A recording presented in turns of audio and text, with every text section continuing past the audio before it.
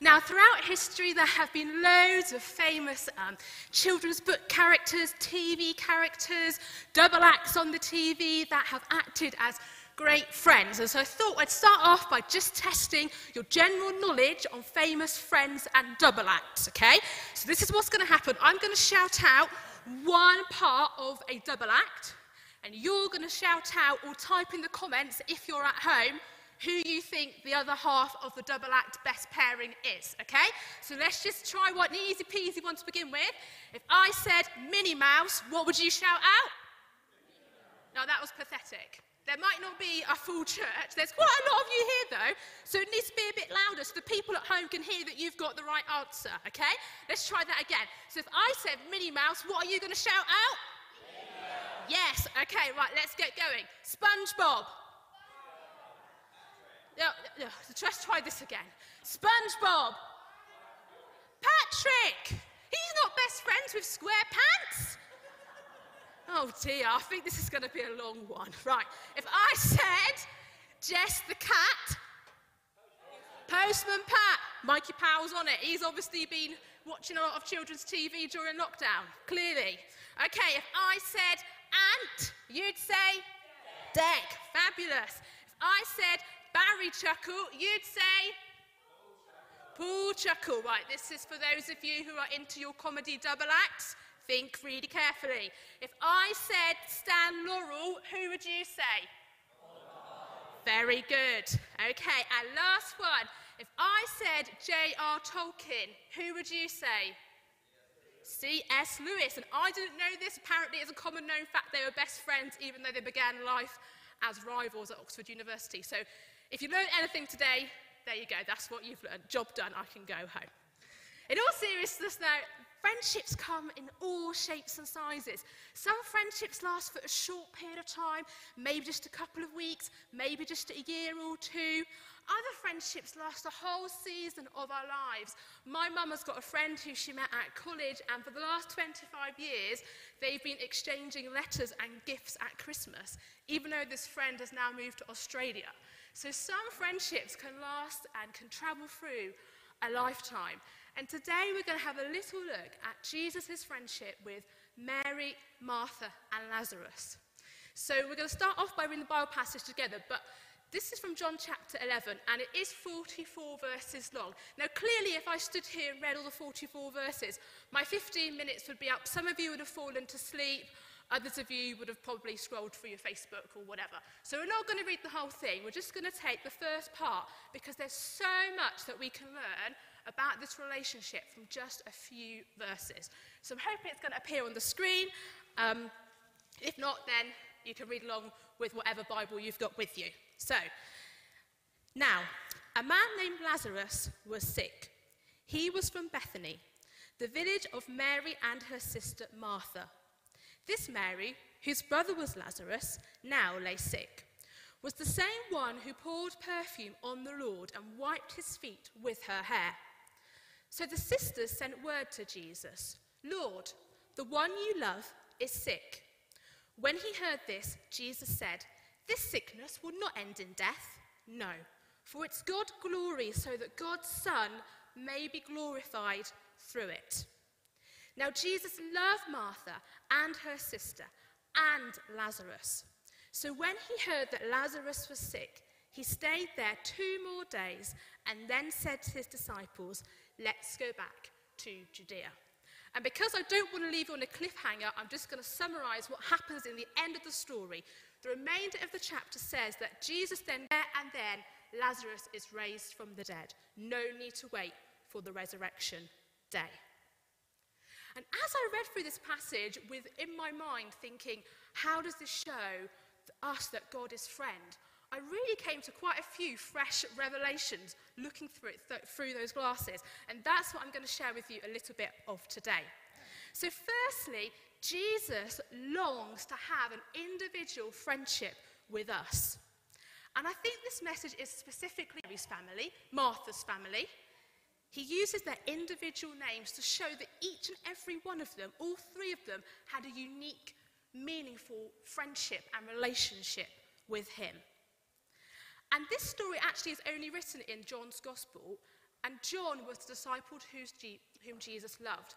And I think that's no accident here, because he says that he loved Martha, he loved Mary, and he loved Lazarus. He's almost saying, I had this amazing relationship with being the one that Jesus loved, but what you don't realize is that Jesus loved Mary, he loved Martha, he loved Lazarus. He almost put them on a coming up to the same playing level here. He's saying how much he loved them as individuals. And that's just kind of quite important, because all three of them were quite different. When Jesus went to visit the family home, we've got Martha pouring a bottle of oil all over his feet, worth a year's worth of wages, wiping his feet with her hair. And then that was Mary. And then we've got Martha going around doing the housework. Yet he valued them just the same. He loved their different personalities, their different backstories. He valued and he loved them just the same. So let this be a reminder to you today that Jesus loves you as an individual, just the way that you are. Whether you're young or old, tall or short, busy or living a slower pace of life, employed, unemployed, retired, a stay-at-home mum or somewhere in between. He loves you just the way that you are. And he wants a unique relationship with you because he values you as an individual. Now, there are some children here today that might see their mums and their dads or their grandparents or people in this church worshipping God, reading the Bible, praying. And you might think, oh, it's okay, I don't have to do that because mum does that bit for me, or dad does that bit for me. But actually, Jesus wants a unique relationship with you. He's already got one with your parents, but he wants one with you. He wants to pursue a friendship with you. And that's a message for some adults here today. You might see people up here displaying their relationship and their friendship with Jesus, but he wants that for you. And what that will look like for everybody is completely different. And that's perfectly fine as well. Just like your friendship with your friends is different to perhaps friendships that you have with other friends. So our children today are going to be making some friendship bracelets to symbolize that God longs to be their friend. And my prayer is that as they wear those bracelets, that they'll be reminded that in all circumstances in their life, they have got a friend that is walking through life with them. So I'm going to see that some children have already gone off to make one. If you'd like to go and get one, there's loads of beads and things there. If you want a COVID-safe pack, then we've got some that you can take back to do in your seats. And perhaps if you're at home, you can go to the cupboard, get some pasta shapes out, get a bit of string, put them on a bit of string, wrap them around your wrist to show that you've made a friendship bracelet. And adults, as part of that thing where Jesus wants an individual friendship with you, we've got to be very careful not to compare ourselves to others. And I think some of you need to be reminded of that. Coming back into church, it's easy to see people, to assume things, but Jesus wants to pursue a unique relationship with you. So some of you might need to go home and pray about that and just sit before the Lord and ask him, what is it you want of me at the moment? And the second thing that I think is a message to all of us that I think is really timely is that Jesus wants to be our friend through the good times and the bad. Now, because Jesus had such a close relationship with Mary and Martha and Lazarus, it was natural that when Lazarus was sick, that they told Jesus. And the sisters expected that if their friend could miraculously heal strangers or bring miraculous happenings onto people that he, in their opinion, didn't know, then surely they would meet the need. He would meet the needs of a close friend. At no point in this account does it say that Mary and Martha specifically asked Jesus to go and heal Lazarus. Probably because they felt they didn't need to. It was simply enough to tell Jesus what the problem was and allow him to deal with it. And later we learn they are really sad that he's died, and they say, Jesus, if you were here, this wouldn't have happened. And sometimes we encounter challenges where we don't really know what the answer is. But one of the first things I do is I tell my friends. I say, well, what should I do in this situation? Maybe we're anxious about moving school, going back to work, the restrictions being released. And the first thing we do is we talk to people. And Jesus wants us to make him the first person that we talk to. Just like Mary and Martha said straight away, we need to go and tell Jesus. He wants us to make him the first person that we talk to. He doesn't just want to be our friend in the good times.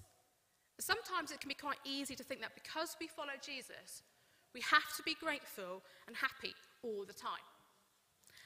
And when troubled times come, we force ourselves to look on the bright side of life, proclaiming that everything will be okay because in the end, God will bring his glory. But in this story, we see that Jesus wants us to be real with him. He wants us to acknowledge that sometimes life is hard, and he wants us to tell us that sometimes life is hard. And he gives us permission for us to say, sometimes life circumstances for me are hard and I don't know what to do. We see here that when Jesus first heard that Lazarus was sick, he did not get up and straight away go to Judah. In verse 5 it says, knowing that Lazarus was dead, Jesus then stayed for 2 more days before going to raise Lazarus. In one commentary explains how that a time of mourning, is quite important to Jews. And Jesus almost prolonged the sorrow of Mary and Martha, allowing them to have time to grieve and mourn. He didn't want them to rush those feelings, to rush that moment of grief. He actually gave them permission to experience that. Now, I'm quite a positive person, as most of you probably know, but one thing God has said to me over the last couple of years is that when I encounter difficulties in my life, God actually gives me permission to embrace that sadness, to embrace that mourning, frustration, and all the other negative emotions that might come with some of the circumstances that we find ourselves in. And actually, it's important that we do that. It's a natural, a human thing to experience those emotions when we go through times of difficulty and times of trouble and challenge. And for me, as I come to the end of my maternity leave, I've been reflecting on how, in many ways, I felt quite robbed of the joy of preparing for a baby because that was overcome with anxiety and fear in the context of a global pandemic.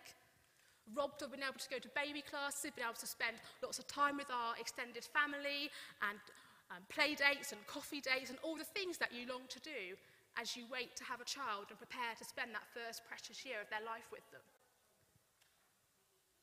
And the one thing that I felt that God has said to me is that, Alice, you have permission to feel that way. And this is quite different to me because a year ago I would have said, no, you just need to think about all the positives that come out of the situation and everything that has come. But actually, it's okay to acknowledge that sometimes life is hard and it doesn't work out how you expect it to be.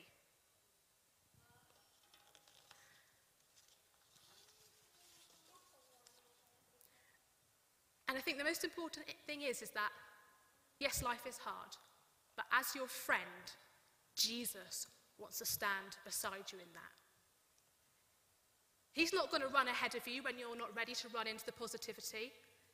If you need him to stand with you in the ditch of despair, that is where he will stand with you. If you need him to take that first step forward with you, that is what he will do. He doesn't want to run ahead up the mountain without you. He wants to stand right with you wherever you are.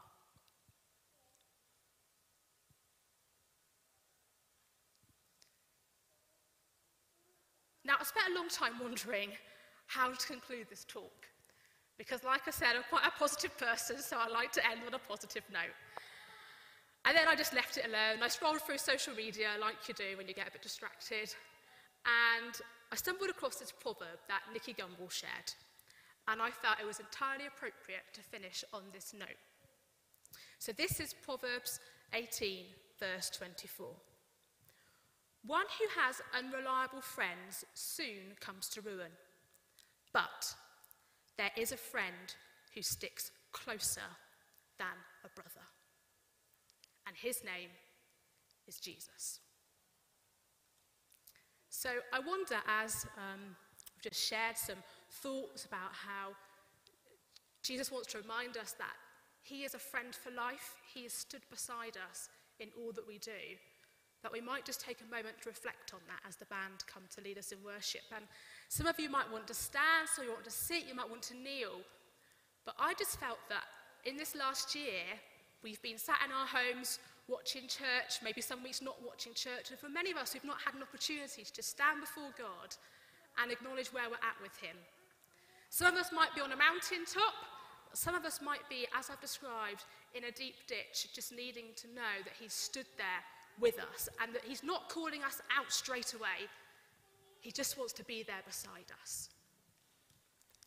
So, I'm just going to pray and let the band lead us in worship, and I just pray that as you go from this week that you would spend time reflecting with God. Lord, I just thank you that we have seen through the story of Mary, Martha and Lazarus that you are not just a friend who wants to celebrate the good times with us. You are a friend that wants to be called upon in the tough times. You are a friend that wants to stand with us in the ditch of despair.